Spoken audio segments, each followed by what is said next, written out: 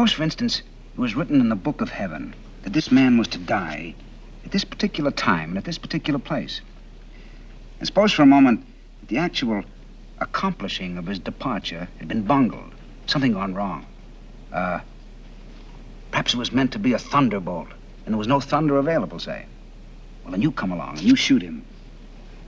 And heaven's will is done, and destiny fulfilled. Your conscience is quite clear. You got nothing to worry about. That was John Forsythe, the star of tonight's episode. But that wasn't John Forsythe from tonight's episode. That was John Forsythe from The Trouble with Harry, Hitchcock's 1955 film. The Trouble with Harry also stars Shirley MacLaine in her first film role, and Jerry Mathers, just a couple of years before he becomes Beaver Cleaver on Leave It to Beaver. It also features Edmund Gwenn, Mildred Dunnock, Mildred Natwick, and Royal Dano, all of whom will show up in episodes of Alfred Hitchcock Presents. I should probably add here that each episode of presenting Alfred Hitchcock Presents will spoil the episode that we are presenting. And this time, I'm also going to spoil some of The Trouble with Harry, as well as a tiny bit of Butch Cassidy and the Sundance Kid and the Star Trek The Original Series episode By Any Other Name. So if you have any plans on watching any of those, you should quit listening now and get back to me later. Now, the first episode of Alfred Hitchcock Presents, Revenge, which we looked at last time, originally aired on October 2nd, 1955. The Trouble with Harry was released on October 3rd, 1955, the day after. So this episode, Premonition, is the first episode screened after The Trouble with Harry opened. I doubt it's a coincidence that the John Forsythe episode was chosen to be aired immediately after the John Forsythe starring Hitchcock film, because it becomes a big advertisement for the film, obviously. If you like John Forsythe in a half hour of Hitchcock television, come see him in a feature-length Hitchcock film. The trouble with Harry, though, is that it is not a typical Hitchcock film. In their book, Alfred Hitchcock Presents, An Illustrated Guide to the 10-Year Television Career of the Master of Suspense, John McCarty and Brian Kelleher write, even before the first episode had been shot, however, the tone of the series had already been foreshadowed by his latest theatrical film, The Trouble with Harry, released that same year. Based on a novel by Englishman John Trevor Story, The Trouble with Harry was an atypical but very personal film for Hitchcock, first because it was one of his few outright comedies, but more importantly because it reflected his own peculiar style of humor, a strictly British style that he called the humor of the macabre. I quoted one of those Hitchcock jokes in the last episode, and I recall seeing Hitchcock on The Tonight Show starring Johnny Carson years ago, telling a joke about a little boy who thought his turtle had died. But I can't find that clip anywhere. So instead, here's one from Hitchcock's appearance at the National Film Theatre in London in 1969. These steps were terribly awkward coming down. One had to step them one by one, and reminded me of the old lady who was walking with one foot on the curb and one foot in the road. And they said to her, "Why are you walking like that?" She said, "Oh, I thought I was lame."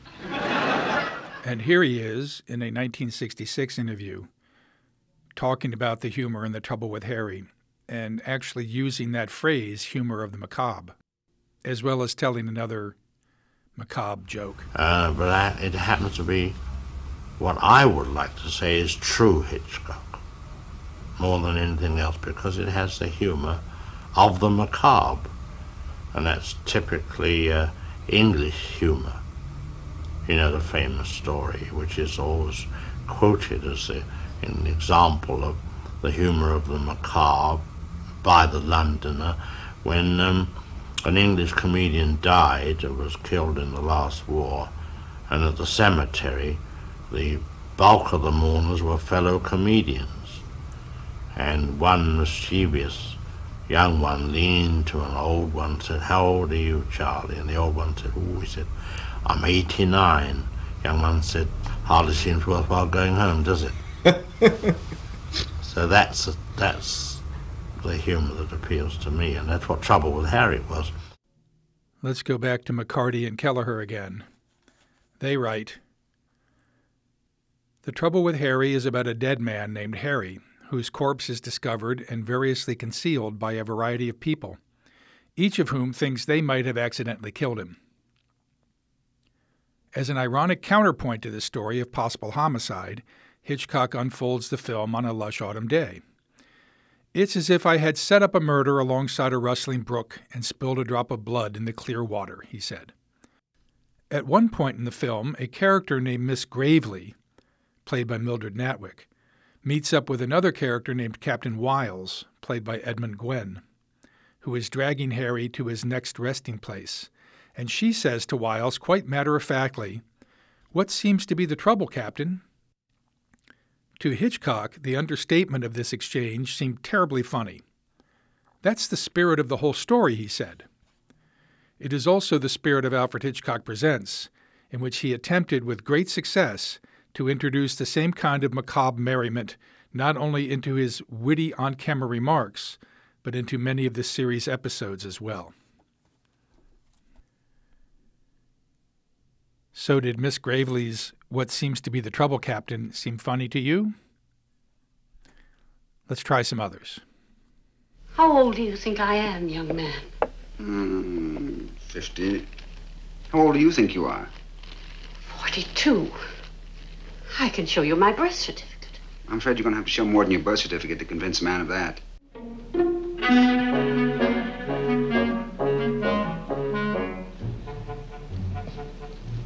Next thing you know, they'll be televising the whole thing.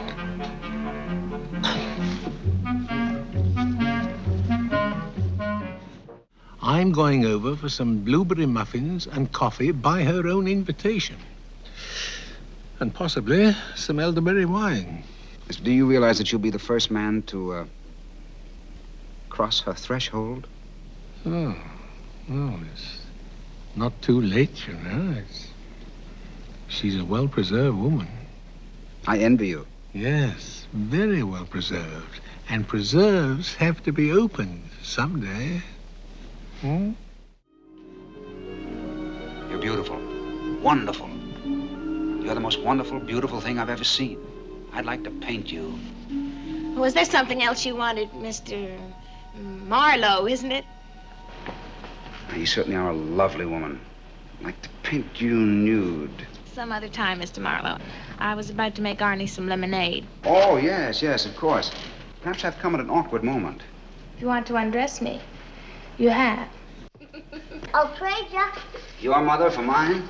The rabbit for the frog. It's yours, Arnie. I think you got the best deal. Dead rabbits don't eat. Can I borrow your rabbit, Mr. Marlowe? Sure, Arnie. What are you going to do with it?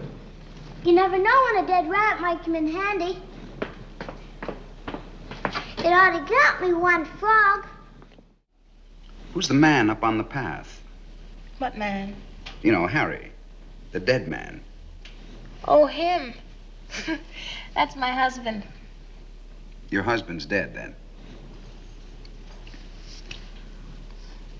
Is your lemonade sweet enough? It seems to be. I like it tart. Harry is Arnie's father, then? No, Arnie's father's dead. So's Harry. He pestered me to go back, but I always refused. Well, suppose some night I wanted him to do something. Like the dishes, for example. His horoscope just wouldn't let him. You're absolutely right. There's some things I just don't like to do by myself. And no one with any true understanding would blame you for it. I felt sick. Did you see his mustache and his wavy hair? Yeah, when I saw him, he was dead. He looked exactly the same when he was alive, except he was vertical. Sammy, come on, help me. I don't care if I killed him or not, for all that matters. But I'll get the shakes whenever I see a policeman, and there's no good saying I won't. All right. If I had my choice, I'd rather be thought a murderer than proved one. What do you think about it, Mrs. Rogers? I can't see why you're all making such a fuss about Harry. If he was buried, I don't see why you had to dig him up. But since you have, I guess you'd better do what you think best. Frankly, I don't care what you do with Harry, just as long as you don't bring him back to life. I'll get my shovel. I'm afraid I'm causing you rather a lot of hard work. I'm sorry. Not tall, not tall. Well, let's all go up there. You know, I've never been to a homemade funeral before. I have. This is my third. All in one day. If any of that appealed to you, then you'll probably like The Trouble with Harry. It's not my favorite Hitchcock film by any means, but it does have its moments. There are things I enjoy about it. I do love the fact that Harry is dead in the rural middle of nowhere, but everybody keeps running into him. And nobody seems particularly interested in doing the right thing. There's a tramp that comes by, steals his shoes. There's an absent-minded doctor who trips over him twice without really realizing that he's dead. John Forsythe's character is an artist, and he goes up into the wild to do some sketches. And he's sketching the scene where Harry's body is. Harry's feet stick out behind some hedges. And he doesn't really realize that there's a body there until he's drawn the feet. So I get a kick out of those sorts of things. I also like the fact that everybody is so matter-of-fact about it. Those moments where they're discussing Harry's body and Shirley MacLaine says things like, "How's your lemonade?" I also like the way Hitchcock films Harry's body, particularly the shots from the angle coming from the soles of his feet going up. At the end of the film, a note comes up on the screen that says, "The Trouble with Harry is over." The DVD of The Trouble with Harry has a bonus feature entitled The Trouble with Harry Isn't Over, and it features interviews with John Michael Hayes, who was the screenwriter. He was also the screenwriter of Rear Window, To Catch a Thief, and the 1956 The Man Who Knew Too Much. John Forsythe and Pat Hitchcock, among others. Here's a little bit of that, beginning with John Michael Hayes. He wanted to make The Trouble with Harry, and Paramount was not all that delighted with his decision. But it was something he wanted to do, and he had been very good to Paramount, so they said, all right, they'd let him do it, knowing that it wasn't going to be a typical Hitchcock picture or even a major picture. It was a story about a corpse, yes. The trouble with Harry was that he was dead, and they couldn't get rid of him. That's what they call dark humor, black comedy, but it was not offensive. Unfortunately, I don't think it was a successful movie because people went in to see that thinking they were going to see a Hitchcock movie, suspense, etc., etc. And it wasn't. It was a comedy, even though it was a dark comedy. Hitch was well aware, after making The Trouble with Harry, that he didn't give the audience exactly what they expected. Yet he liked that subtle sense of humor, and he was bound to do it.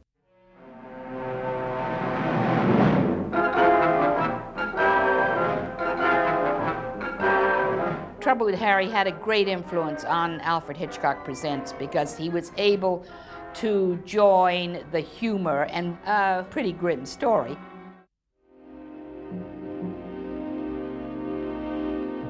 Even if the stories were very macabre, Hurry, get the doctor, please!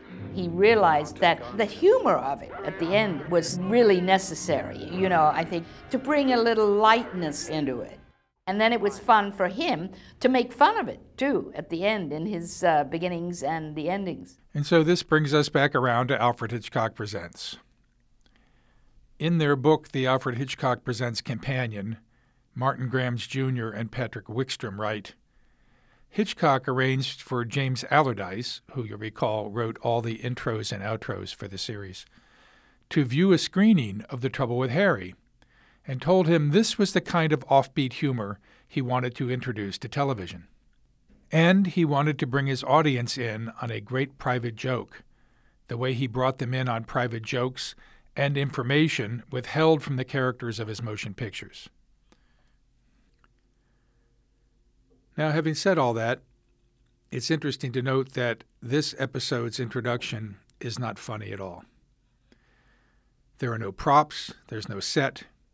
It's just Hitchcock telling us about this evening's program. Good evening. Have you ever had a premonition, a feeling that something dreadful was about to happen? I mention that obviously because tonight's play is about a young man named Kim Stanger, about his strange homecoming and of the mystery he found when he arrived. Follow him, if you will, as he attempts to unravel this mystery, hindered at every step by his friends and haunted always by a vague sense of foreboding. This story is appropriately entitled Premonition. I defy you to guess the nature of Kim Stanger's premonition, although we shall give you numerous clues in the prologue, which we now present immediately. So let's look at Premonition. First broadcast on October 9th, 1955. Written by Harold Swanton, directed by Robert Stevens, and starring John Forsythe, Warren Stevens, and Cloris Leachman. We'll get to details on all of those actors a little bit later, including 4 other actors in supporting roles who are worth mentioning.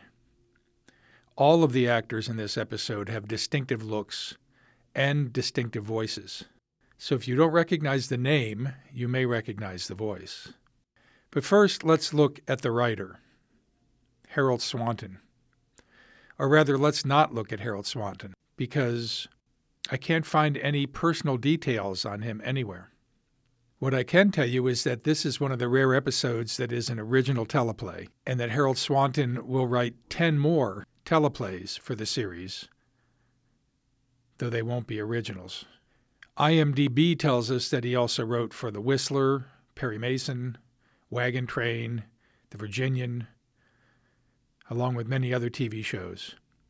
And his last listed credit is as co-writer of the remake of the episode Bang You're Dead, which was part of the pilot of the 1980s Alfred Hitchcock Presents. And that just probably means that they took his 1961 script and adapted it. So, we're not really seeing Harold Swanton, but we'll see his work again. The next time will be with The Long Shot, which is the 9th episode. As for the director, well, the first thing to note is that he's not Alfred Hitchcock. Here's Joan Harrison talking about Hitch and his relationship with the other directors of the Alfred Hitchcock Presents show. Hitch has always been very tactful about directors. I'm sure that many times he must have felt that he would rather like to direct a certain sequence all over again himself, but he's never said so. Just as much, as he'll never come on the stage, when one of the television directors is directing a show. He feels it's embarrassing for them, and he's perfectly right. And here's Norman Lloyd from Alfred Hitchcock, A Look Back, the bonus feature on the Season 1 Alfred Hitchcock Presents DVD set. Robert Stevens actually directed more episodes than any of the directors. We still had to make it look like a Hitchcock show, but Stevens brought in a certain kind of nervousness to it, which was awfully good. As Norman says, Robert Stevens directed more episodes of Alfred Hitchcock Presents than any other director. In fact, he directed 44 episodes and 5 episodes of the Alfred Hitchcock Hour. He's the only director on the show to win an Emmy, which he won for the 3rd season premiere episode, The Glass Eye, a classic. His next episode is coming right up with episode number 8, entitled Our Cook's a Treasure. Robert Stevens is also known to fans of 50s and 60s anthology series because he directed the Twilight Zone pilot, Where Is Everybody? He also directed one of the classic Twilight Zone episodes, Walking Distance. And Robert Stevens died in 1989 at the age of 68. And so let's begin the episode as Kim Stanger flies home on what looks like stock footage of an airplane. At first, I didn't know what it was that brought me home. A sudden impulse, a hunch, a restless feeling that wouldn't leave me. until I gave in and got on the plane. I'd been so far away for so long. It seemed incredible that in such a very few hours, I was home again. Welcome home, Mr. Stanger. Have a pleasant visit, sir. Good day. That's the cab driver welcoming him home. He knows him by name. And actually the name of the town is Stangerford, clearly named after Kim's family. So he is certainly a celebrity, a personality in town. Now that's the whole part that the cabbie has, that little bit. But I want to mention him for a bit because the cabbie was played by Paul Brinegar. Paul Brinegar showed up in a lot of 50s and 60s television. He's mainly known for westerns, primarily for playing Wishbone in the series Rawhide.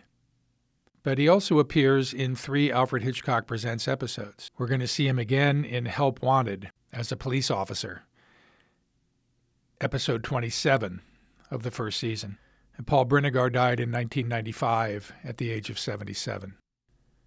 So Kim is home. He looks around. He comments that he hasn't been there in 4 years and everything looks exactly as he left it. And then he immediately bumps into somebody he knows. Kim! Doug Irwin. When did you get home? Just arrived from Paris. Paris? Well, how are you? Fine. Working hard. Working? Yes, my music. Advanced composition at the Sorbonne. Been doing a little conducting on the side. Been there for 2 years and 2 in Rome before that. Well, what brought you home? I don't know.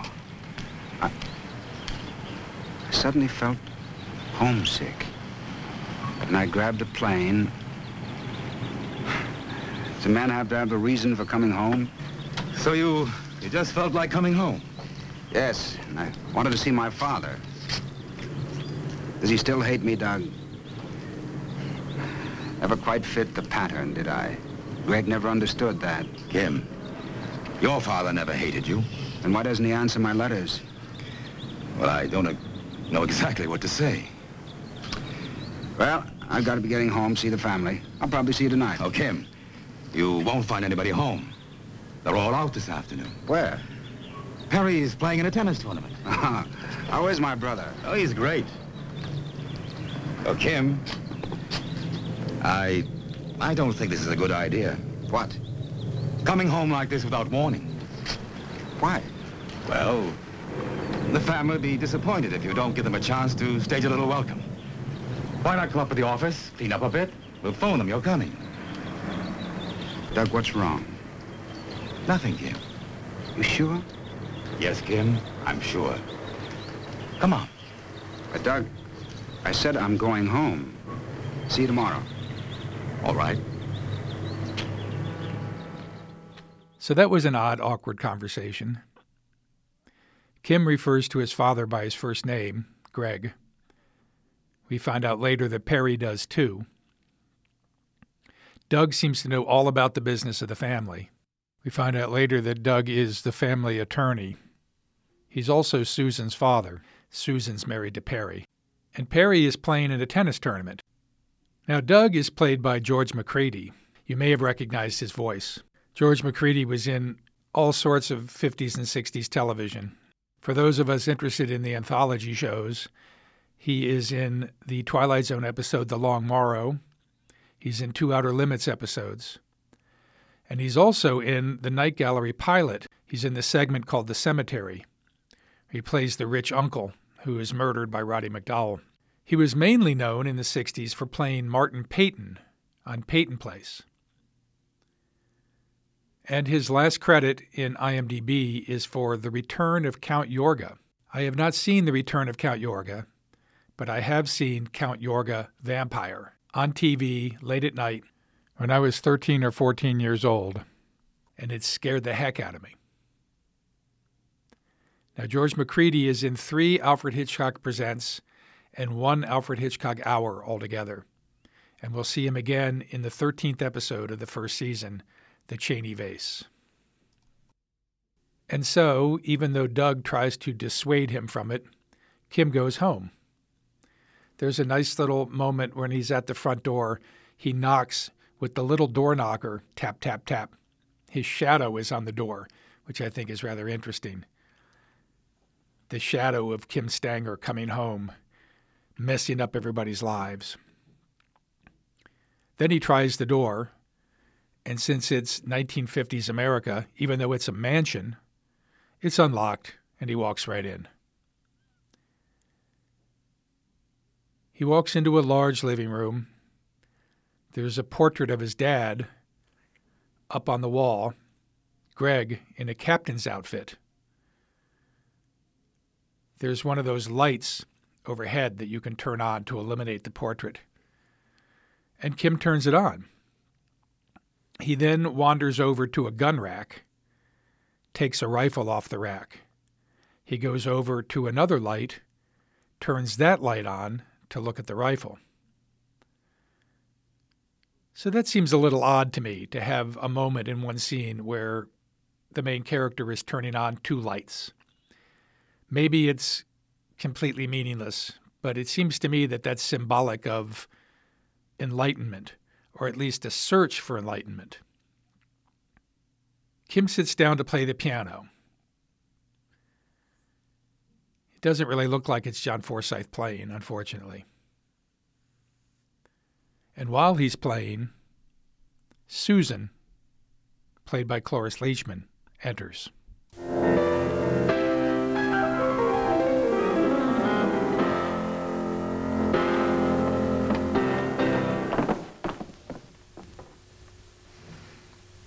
Susan. Kim. How are you, Sue? All right. I wasn't here for the festivities. Mind if I kiss my sister-in-law? Oh, Kim. Why did you come back like this without telling us? Your father just asked me the same question. Is it a crime to come home to your family? Greg hasn't written me in 4 years. I thought if he knew I was coming, he might walk out. Is that why you came back? Why didn't he answer my letters? Why does he make me choose between him and my music? Won't he ever understand that music is born into a man like a heartbeat, and you can't rip it out without killing him? Kim, there's something you want... A man want... can't hate his son to the end of his days. Time's running out, Susan. We've got to get together before it's too late. Greg understands. Then why doesn't he say so? Why doesn't...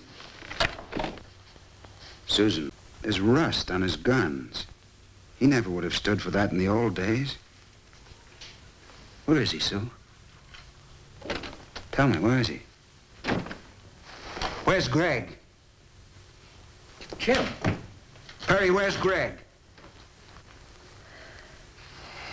I don't know any way to soften this for you, Kim. It's all over and done with. Greg is dead. I want to get back to the rest of that scene in a minute, but first I wanted to talk about a few things. Susan, in a moment there, tries to tell Kim something and then changes her mind. So once again, it's a very odd, awkward conversation. Perry enters in his tennis outfit. Apparently he's played a tournament. That's what Doug told us he was doing. But his outfit is immaculate. He is sweating a bit, as Kim was sweating at the beginning when he got out of the cab. So Perry played in the tennis tournament and then didn't change out of his tennis outfit and came home looking immaculate with a sweater tied around his neck? None of this means anything. It isn't part of the mystery, technically. But it's strange, and maybe it's all there just to add to the strangeness of it.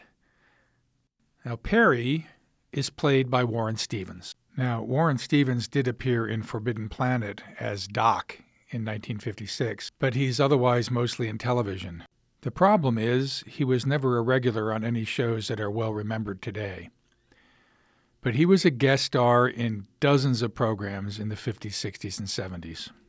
He's in science fiction theater, Inner Sanctum, one of my favorite shows of the 60s when I was a kid, Time Tunnel, Rat Patrol, Combat, The Donna Reed Show, The Man from U.N.C.L.E., I Spy, Rawhide, Honey West, Perry Mason, Gunsmoke, Voyage to the Bottom of the Sea, Bonanza, MASH. In the anthology shows, he stars in the Twilight Zone episode Dead Man's Shoes. He's also in an episode of Rod Serling's short-lived series The Loner. He's in the Outer Limits episode Keeper of the Purple Twilight. He'll show up again in Alfred Hitchcock Presents in episode 30, entitled Never Again. He is also in an episode of Star Trek entitled By Any Other Name, playing an alien named Rojan, in which he had to play in the following scene. Galinda, I told you to avoid this human. I did not wish to. I am your commander. That's not enough, Rojan. You did this to her. Corrupted her, turned her away from If you can't keep her, that's not my problem. You know, even understanding that Kirk's point in that scene is to get Rojan angry, it's not one of Star Trek's shining moments.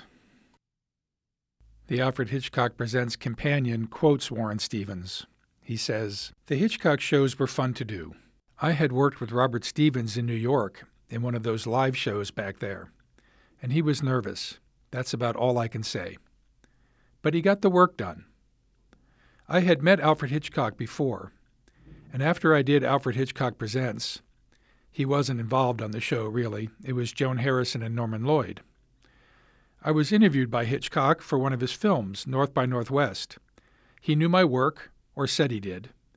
That's exactly what he said. He said, 'I'm familiar with Mr. Stevens' work,' which I took very badly because I didn't get the part."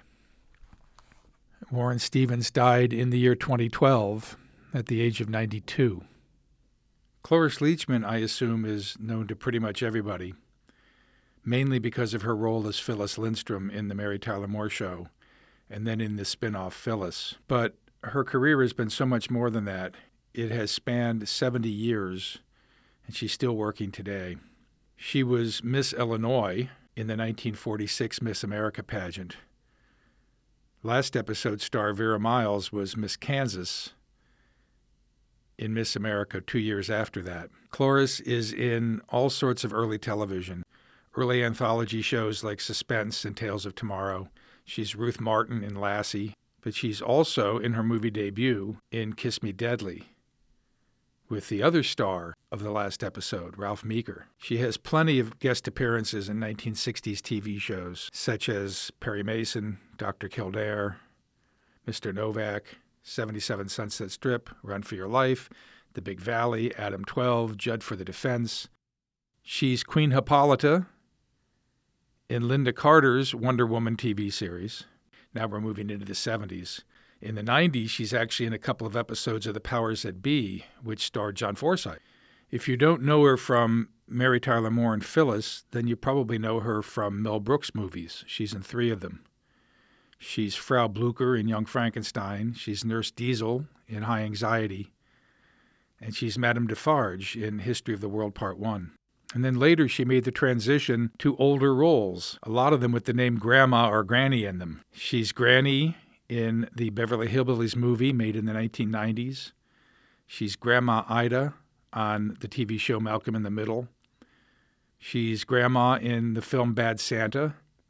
And she's the voice of Granny Goodness in the Justice League action cartoon. At 82, she was on Dancing with the Stars, where she was eliminated 6th in between Toni Braxton and Susan Lucci.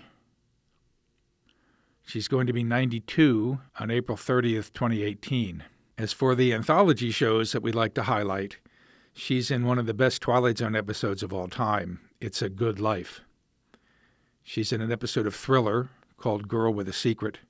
She's in the Night Gallery episode You Can't Get Help Like That Anymore. And she's in a sequel to It's a Good Life in the 2000 run of The Twilight Zone called It's Still a Good Life. Cloris will appear in 2 more episodes of Alfred Hitchcock Presents, but they're both a little ways down the line. The next one is Don't Interrupt, which is the 2nd episode of Season 4. Throughout her career, she has won 9 Emmy Awards, 8 of them Primetime, and the Golden Globe Award. And Best Supporting Actress in the 1972 Academy Awards for her role in The Last Picture Show. Here is Cloris accepting her award, which I think gives us a little glimpse into what she's really like.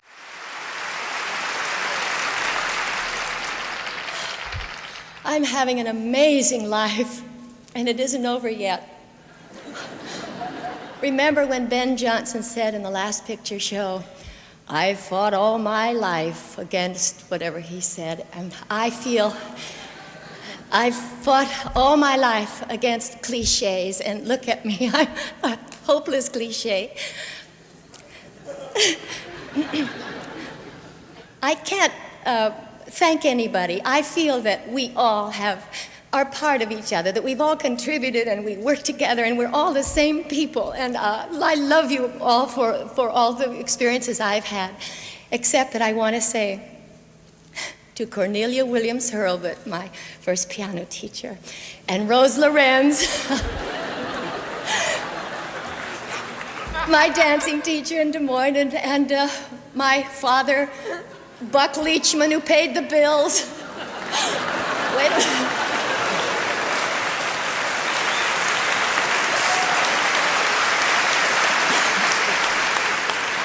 And finally, my mother,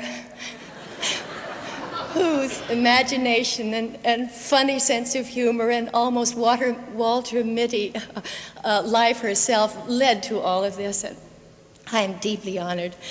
Thank you. Now let's get back to that scene. I don't know any way to soften this for you, Kim. It's all over and done with. Greg is dead.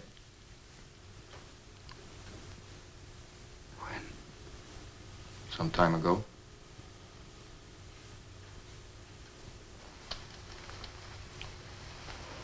What do you mean, some time ago? Kim, he died of a heart attack on the tennis court. How long ago? 4 years. October 10th. 4 years? I was in Rome. Why didn't you cable me? Why have you let me go on believing that... It's a long story, Kim. There was this feud between you two. Well, we were afraid you might feel responsible. It did upset Greg, you know. He was awfully fond of you. Lord, Perry, what are you saying? You let me believe that he's been alive for 4 long years, and all the time I've been planning to come back and make it up to him. So we were wrong. It seemed like the only thing to do at the time. Try to understand, Kim. I wish I could understand. Look, Kim, we should have told you. We didn't. Once we got started on this thing, we couldn't stop. It was a bad mistake. Mistake? Perry... Look, Kim. A heart attack, huh? It was very sudden.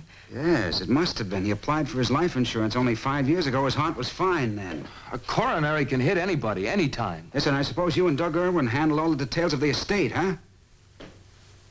I don't like the way you said that. I don't like what I'm thinking. If you're wondering about the will, he changed it just after you left. He left everything to me. Congratulations. Kim. Good work. You've got it all. Greg's love, Greg's money, and my girl. Kim! I'm so worried about him.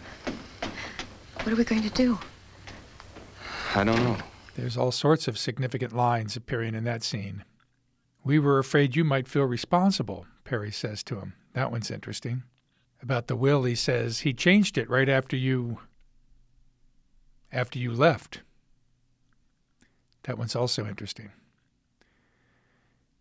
Kim gets all worked up over the fact that Greg's heart was fine 5 years ago, but Perry is right. A coronary can hit at any time.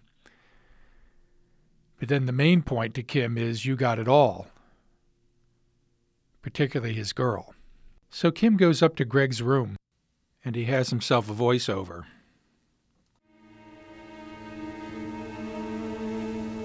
Everything was here. Greg's hunting prints, his books, his pipes, his papers, his hunting cap. Everything was here except Greg. There was an eternity between us now. That's one of my favorite moments in the whole episode.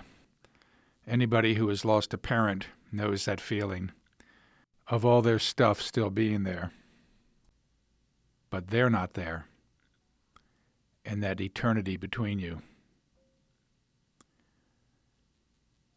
The sound effect at the end of that clip is the moment when Kim knocks a bunch of letters and Greg's hunting license off of the desk.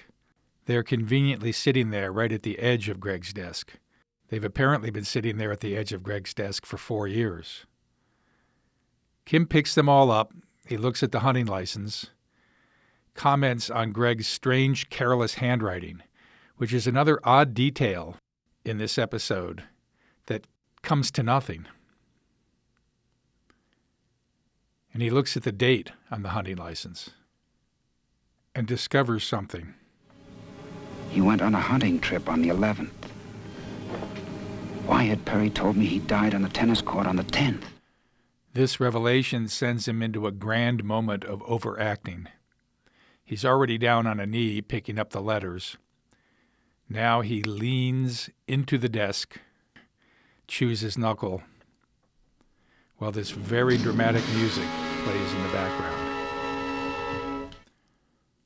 The scene shifts to Doug's office. He's asleep in his chair. There's a bottle of scotch and a glass on the edge of his desk right next to him. And there's a knock at the door. Actually, it's more like a frantic pounding, with Kim yelling, "Doug, Doug," off stage. He goes to the door, opens it. We expect to see Kim there, but there's an alcove and another door off stage. So we don't actually see Kim enter, which is not necessarily unusual for offices, I guess, but when you can create any set you want, it seems a bit strange to me. Doug takes a look at Kim and he says, "You look just like your father." He never had heart trouble before, Doug. At his age, you don't have to. You don't play tennis, period. He wasn't.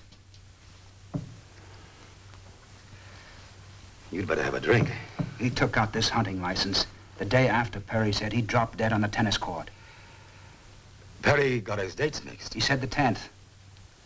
It was the 12th. The day after he filled this out? Yes. He took out a hunting license to play a set of tennis? We were going hunting. We called it off. Why? Bum weather. Rained like the devil. But you played tennis. It's let up after a while. Astonishing how the courts dried off. Doug, The death certificate's on file, my boy. Gregory Stanger, age 64. Died October 12th. Cause, coronary thrombosis. Acute. You could check with the constable at Stangerford. You could check with the newspapers of that date. And you can check with the most critical authorities of all. Craig's Life Insurance Underwriters. You can buy a lot of affidavits for $3 million. Where did you go on that hunting trip? Kim, won't you take some advice from me? Not as the family lawyer, but as your friend. Forget it. Let Greg sleep. Who killed him, Doug?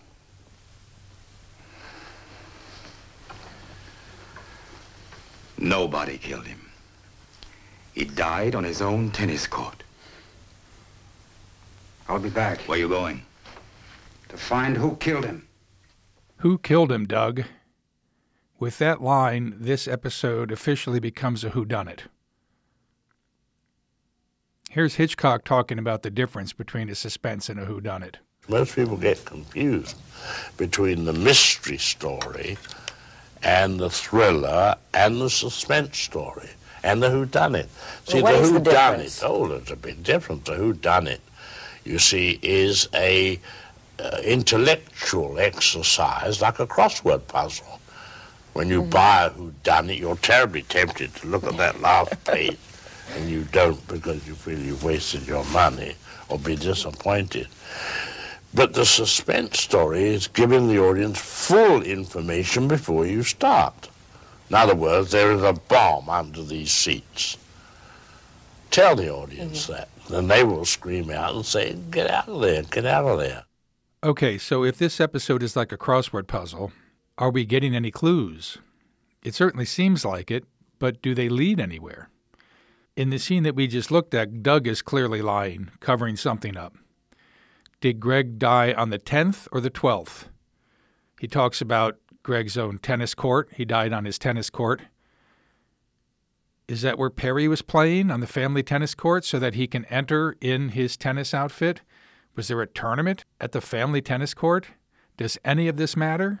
There's even a moment in there where I think Doug calls him Craig instead of Greg, though I think that's probably a slip-up by George McCready. The scene begins with Doug saying to Kim, "You look just like your father." And it ends, after Kim has left, with Doug saying this. Hamlet and the ghost and the battlements. Now, Doug isn't saying that to Kim. He's saying that to himself, or actually to the viewing audience. So it seems to be a clue of some sort. Is this supposed to make us think that Doug, like Claudius, has killed the hero's father? Does the "you look just like your father" tie into this? If that's what it's supposed to mean, it's a big red herring. Otherwise, why is it there? Doug, who knows the solution to the whodunit, is talking to himself. Where is the comparison to Hamlet and the ghost, except just that Kim, like Hamlet, is going to go searching for the killer of his father? Otherwise, it's a completely different situation, as we find out at the end. So it's a strange comment in an entire show of strange comments. So Kim goes to the Ravenwood Memorial Park to talk to Mr. Eaton, who is played by Percy Helton. If Percy's name doesn't ring a bell, I think his voice will be very familiar. Mr. Stanger, there's nothing more to tell. It's getting late. There's a great deal more you can tell me. Was my father's casket open or closed during the services? I don't remember. Think, Mr. Eaton. Think. Closed. Why? Family's instructions. Did you see the death certificate? Yes. Did you see the body? You can always check. You did see the body, didn't you, Mr. Eaton? Do you think my father died of a heart attack? As I said before, you can always check. I know very well who I may check with. There's only one witness I'll believe. Who? My father. Mr. Stanger, You run the cemetery, don't you? You have the key to the family crypt. Are you suggesting I must have that key. Get it for me. Get it. I can't permit you to violate a grave, no matter what the reason. Why? Does it offend your taste? Is that it? Or are you afraid of something else, like perjury? How much did they pay you? How much, Mr. Eaton? I can't tell you anything about your father, because I never saw him. Why? We held services over an empty coffin.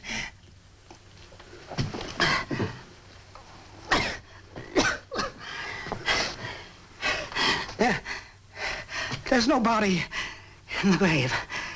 Why? I don't know where the body is. I simply did as I was told.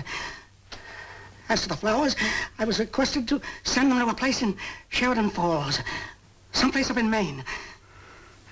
I know where it is. Oh, please, don't tell your brother. I don't want him. Going somewhere, Kim? And yes, Perry walks in just at that moment to witness the end of the confrontation. If you couldn't tell from the clip, Kim goes a little overboard and starts strangling Mr. Eaton, forcing him to come out with the truth. So did you recognize Mr. Eaton's voice? Percy Helton is all over 50s and 60s TV. He's in everything from Father Knows Best to Perry Mason to the Beverly Hillbillies to The Girl from U.N.C.L.E. He's in 2 Twilight Zones, Mute and Mr. Garrity in the Graves. He's in 7 Alfred Hitchcock Presents episodes altogether. The next one being The Perfect Murder, the 24th episode. But I also remember him for a small uncredited role in Butch Cassidy and the Sundance Kid. I don't even think he has a line, which is interesting, considering how recognizable his voice is. He is Sweetface, who has some sort of position of authority, or some sort of position anyway, at the brothel where Butch and Sundance go.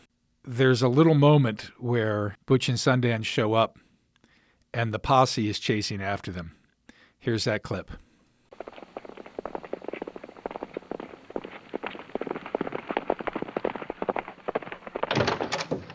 Take our horses out back, will you? Feed them good and keep them out of sight. Your sweet face. Just inside. Trouble? Listen, you dirty old man, I know you're a lying thief, and so do you, but who'd know to look at you? Get yourself out front fast. Seen us ride through town not 5 minutes ago. You do this right, I'll get you an old dog to kick. Here, room 9, the top of the stairs. So Sweetface, played by Percy Helton, goes out to talk to the posse, while Butch grabs one of the prostitutes, Agnes, and takes her up to his room. And Agnes is played by Cloris Leachman. Now, Percy Helton was born in 1894, so just about anything you see him in, he's already middle-aged. He died in 1971 at the age of 77.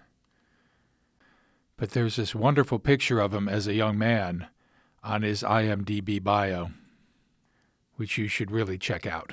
So, just like Sweetface, 14 years later, when he rats Butch and Sundance out to the posse, Mr. Eaton rats Perry out to Kim. But to be fair, he does have Kim's hands around his throat when he does it. Now, before Perry enters, his shadow crosses the frosted glass of Mr. Eaton's office door. So once again, we have a shadow, like we had Kim's shadow covering the door of the house when he first comes home. And Mr. Eaton sweats in that scene, so there's still lots of sweating going on. But, of course, it's very refined 1950s TV sweat, so that you have to look hard to see it. Perry can't convince Kim to stay put. Kim insists that he's going to go to Sheridan Falls. He leaves the office. Perry and Mr. Eaton look at each other very guiltily. So Kim arrives in Sheridan Falls, and he talks to Isaiah Dobbs, the coroner. And Isaiah Dobbs is played by Harry Tyler. Now, Harry Tyler began his career in the 1920s. He has small roles in dozens of films, mostly uncredited. He's in Night at the Opera, I Married a Witch. He's all over early 50s TV in shows like The Abbott and Costello Show, The Dennis Day Show, The Adventures of Superman. And he's Nuxie Breckenridge in Bedtime Verbanzo. Also, like Paul Brinegar, he ends up in plenty of TV westerns. And he's in 11 episodes of Alfred Hitchcock Presents. He's next in the 20th episode, And So Died Rhea Bushinska. And he died in 1961 at the age of 73. His voice may well be very recognizable, too. I was the assistant here. You can't remember anything about a party of deer hunters that checked in here around October 13th or 14th? Don't know. What do you mean, you don't know? Long time ago. We get a passel of hunters through here in season. My memory is not as good as it used to be. It might need a little help. Oh, anything I can do to help? Well, no, I can't cross your palm like my brother does, mister, but I got something just as good. Now, what happened to Rutherford? What did he retire on? A legacy from a rich uncle? Let me go. I don't know anything about it. You don't know about Gregory Steiner. Now, talk! We had a call that Mr. Stanger had a sick spell, and they hauled him back in his private plane. Back to Stankport. There was some talk, and George Rutherford went up there to look into it, but nothing come of it. That's all I know. 3 went in, and 2 of them came out. 3 went in? I only heard. I wasn't there. There was Stenger and Irwin. Who else? Stenger's son. They went into Tamarack Lake. How does Kim get Dobbs to spill the beans on this? He picks up a hay bale hook that's sitting around the office and threatens him with it. All right, so now that he has this information, Kim goes to Greg's cabin at Tamarack Lake. The door is unlocked, of course. He walks right in, looks around. Somebody has put into the cement of the fireplace hearth Gregory Stanger, born 1884, died 1950, none of which works for this show. If we assume that he died on October 10th, 1950, this show is airing on October 9th, 1955, so it's almost exactly 5 years, but everybody keeps saying he died 4 years ago. Meanwhile, he was born in 1884, died in 1950. That makes him either 65, assuming he was born in November or December of 1884, or late October, or 66, not 64, as it said. Once again, all very disorienting stuff. All has nothing to do with anything. Kim sees this on the hearth. He bends down to look at it. There's a really nice shot from inside the fireplace showing Kim stoop down and the door behind as Susan enters. Kim, I've been waiting for you since noon. My dad's plane is down in the lake. Let's go home. You won't stop me now. Kim, for heaven's sakes, listen to me. You've got to stop. Please, please believe me. I've got to know. I came all the way from Paris to settle this. I've got to know. Listen to me. You've never been in Paris. You've been in a hospital in Arizona. What? You made it all up. All this about Paris and Rome. You believed it because you wanted to. When was I discharged from the hospital? You weren't. You ran away. Greg was murdered.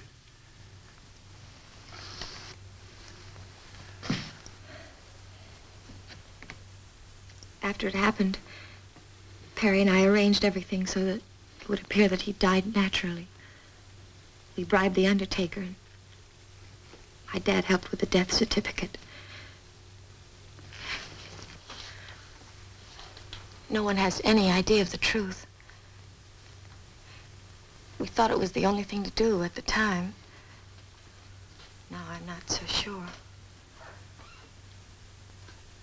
Susan, who killed him? You did, Kim. It was an argument. A loaded hunting rifle. An accident. And after it happened, you went all to pieces. I thought so. I had a premonition.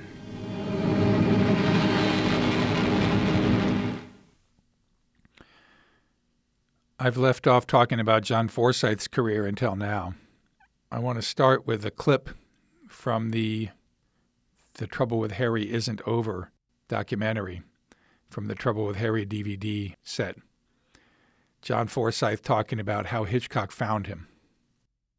I, for one, was confused about how he had found me. And he said, "It was easy. I saw you on the stage." And I said, well, what did you think? He said, "Well, I put you in my movie, didn't I?" And I said, "Thank you for that." He saw me in Tea House of the August Moon, which was a Pulitzer Prize winning play. And he said, "Meet me at Sardi's," which is the big luncheon place in New York where all the theater people went. So I went to Sardi's, and he said, "Oh," he said, "you're taller than you looked on the stage." "Yes, sir." I said, "So are you." He laughed. He said, "That's a good answer." Yes. However, according to McCarty and Kelleher in their Alfred Hitchcock Presents book. After the failure of The Trouble with Harry, Hitchcock confided to John Forsythe that the actor's talents were better suited to the small screen than the large. And that is essentially the career that John Forsythe had. He is in some movies along the way, like Kitten with a Whip with Ann-Margret. That film is much better watched in the Mystery Science Theater 3000 version. Other than that, his career is mostly television. And it preceded this Alfred Hitchcock Presents episode. He was in Lights Out early on. He was in the TV version of Suspense, the episode On a Country Road, considered a classic in the radio show version where the male lead is played by Cary Grant. Not so much in the television version. But it's interesting to note as we cross-pollinate with these actors in different films and in different programs that Mildred Natwick, who is in The Trouble with Harry with John Forsythe, is in that episode of On a Country Road. Eventually, John Forsythe gets his own television series. He stars in Bachelor Father. In the mid-'60s, he has one season of The John Forsythe Show, which, according to Wikipedia, began as a situation comedy in the fall of 1965 on NBC, but at mid-season switched to a spy show, if you can imagine. He stars in To Rome with Love, which is not the Woody Allen movie, but he's probably most famous for playing Blake Carrington in Dynasty and in The Colbys. Here is a quote from the book Cult TV, A Viewer's Guide to the Shows America Can't Live Without, written by John Javna. He quotes a Dynasty viewer named Barbara Nadich, and she says, "I have to admit I've become a Dynasty addict. I even watch the reruns at 7 o'clock every night. Why? Well, it's a whole world I don't have to take seriously. I like watching the outrageously evil characters suffer these occasional attacks of morality. That's different from Dallas. In Dallas, people are evil without apology. I guess you could say I watch it because it's stupid. Well, actually, it's beyond stupid. It's ludicrous. No, I don't have a favorite character. They're all reprehensible. Even the gay character. That's true equality, I suppose. I find the show boring, but that's okay. I like to be bored. It's a relief from the rest of my day." And if that doesn't tell you everything you need to know about Dynasty, here's Eddie Murphy in his classic Saturday Night Live skit, White Like Me, in which he talks about what he does to prepare posing as a white man. I study for my role very carefully. I watch lots of Dynasty. See how they walk? Their butts are real tight when they walk. They gotta keep their butts tight. I gotta remember to keep my butt real tight when I walk. John Forsythe is also known for one other role. Good morning, angels. That's right, he's the voice of Charlie in the original Charlie's Angels. And we will see him again once more, but not for a long time. He's in the Alfred Hitchcock Hour episode, I Saw the Whole Thing. John Forsythe died in 2010 at the age of 92. My colleague Amy, who joined me in the last episode, sent me an email before I started working on this episode, in which she wrote, "Just remember that John Forsythe is not a great actor. He's only okay." And I think that's certainly true here. He does a fine job with the vacant look and the angry look, but the shock of finding Greg's hunting license is not very well presented, and some of his other moments of puzzlement and shock don't really work for me. But he's okay. He's fine. The others are all fine, too. Warren Stevens, Percy Helton, George McCready, Harry Tyler. They all work with what they are given. Cloris Leachman, in particular, is really not given much to do, sort of mooning around and worrying about Kim. But she does get the punchline, which she performs very well.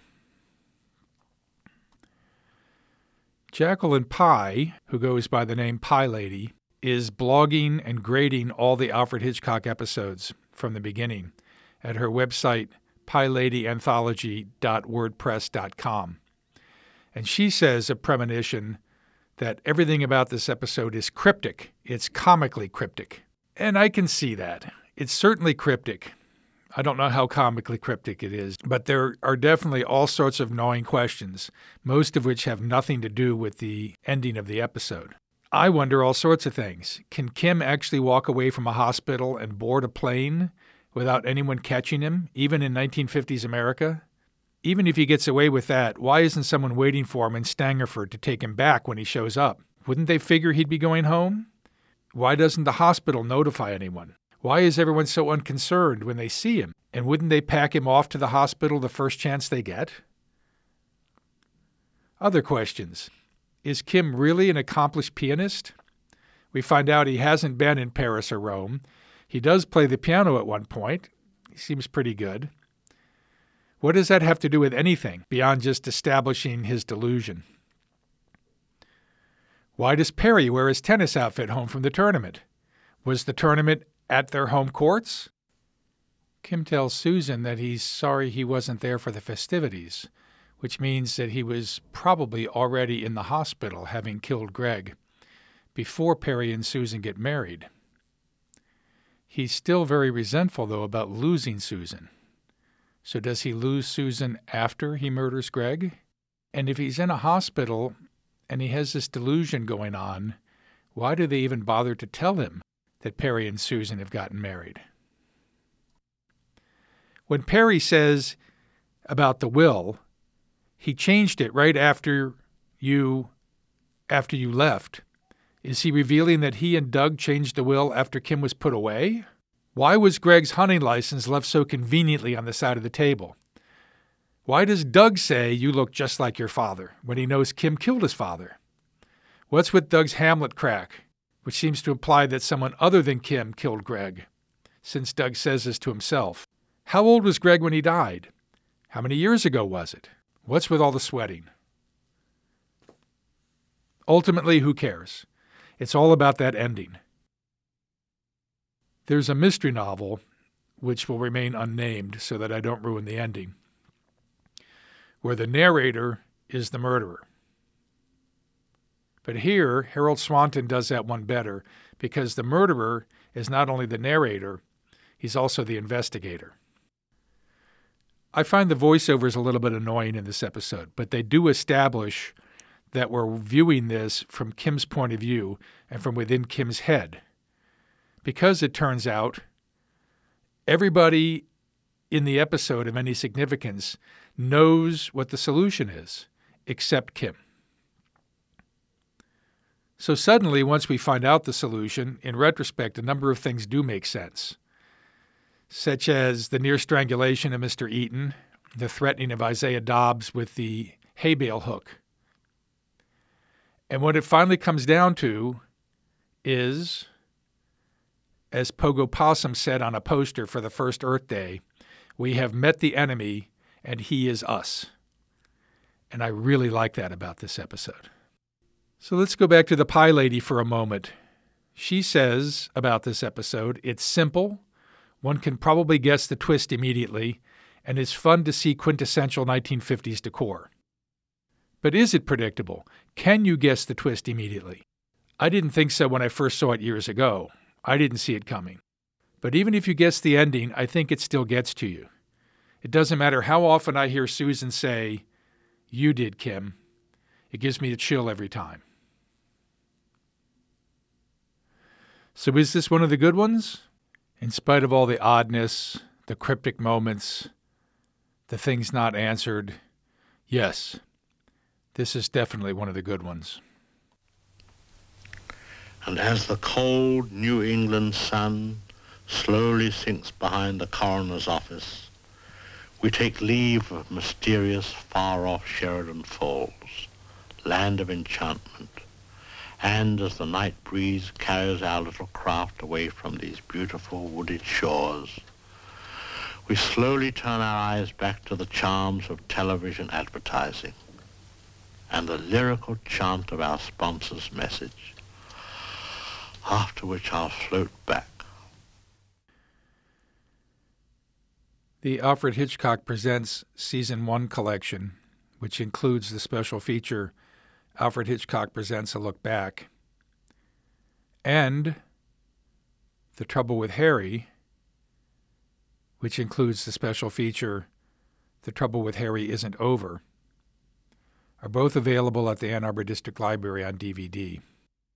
Butch Cassidy and the Sundance Kid and Star Trek The Original Series Season 2 are available at the library on DVD and Blu-ray.